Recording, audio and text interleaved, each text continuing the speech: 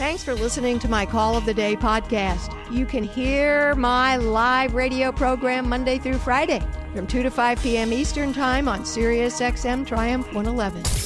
Lauren, welcome to the program. Hi, Dr. Laura. Hi. I've listened to your show since I was 3, and now I have my own 3-month-old baby, and we listen to you together, so it's a full circle. Oh, that's wild. Oh, wow. Yeah. Okay. What can I do for you? I'm 27, and my husband is 29, and we've been married for 1.5 years. And I'm calling because I cut my dad off the week that my son was born. And I feel myself getting a little weaker about that, and I wanted to talk to you for some encouragement. Sometimes I'll listen to the Call of the Day podcast, and I'll re-listen to the ones where you have callers who have bad parents, and you say things like, you know, if it doesn't help you be a better wife or mother, then don't call. And I played you telling someone to block their parent when I blocked my parent, but I could just really use you yourself telling me. Well, and here's the problem. Here's the problem. Mm-hmm. Because we do the right thing doesn't mean it makes us feel good. Yeah.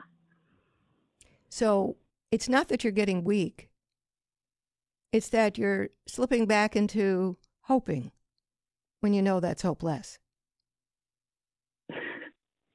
Mm-hmm. Yeah. But doing the right thing doesn't always feel good. Every woman wants to be daddy's princess. That's true. Yeah. You're not getting weak. You're getting sad. You have a kid. You wish you had a dad, grandpa. You're just getting sad. And that's normal. That's sort of normal. Yeah. Yeah. I completely agree. My husband's dad passed away the day before our baby shower. Oh. And he was a really great grandpa. Yeah. It's understandable, sweetheart. You have to do without something that everybody wants, a loving parent. Especially when you have a baby, you want that support. You know. Yeah. But I had a moment of clarity right after I gave birth to my son.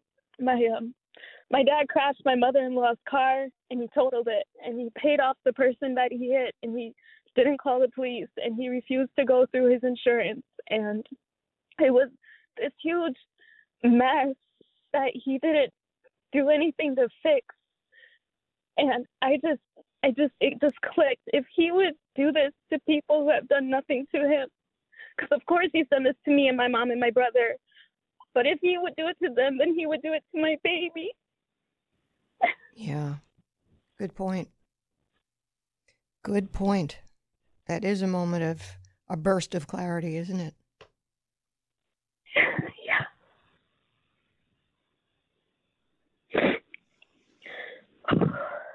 Yeah. So listening to me when you were 3 minutes old has helped. Absolutely. You look how smart you are. Thank you. That means a lot coming from you. Yeah.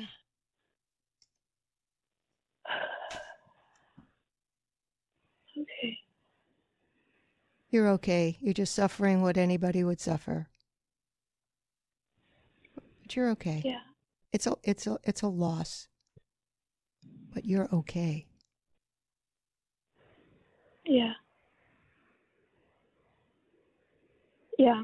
And I have a great husband. I got him onto you, and he's all about shark-infested waters, and he said he would do it for me. And then he said, listen, I would swim through a sea of cockroach-infested waters for our son.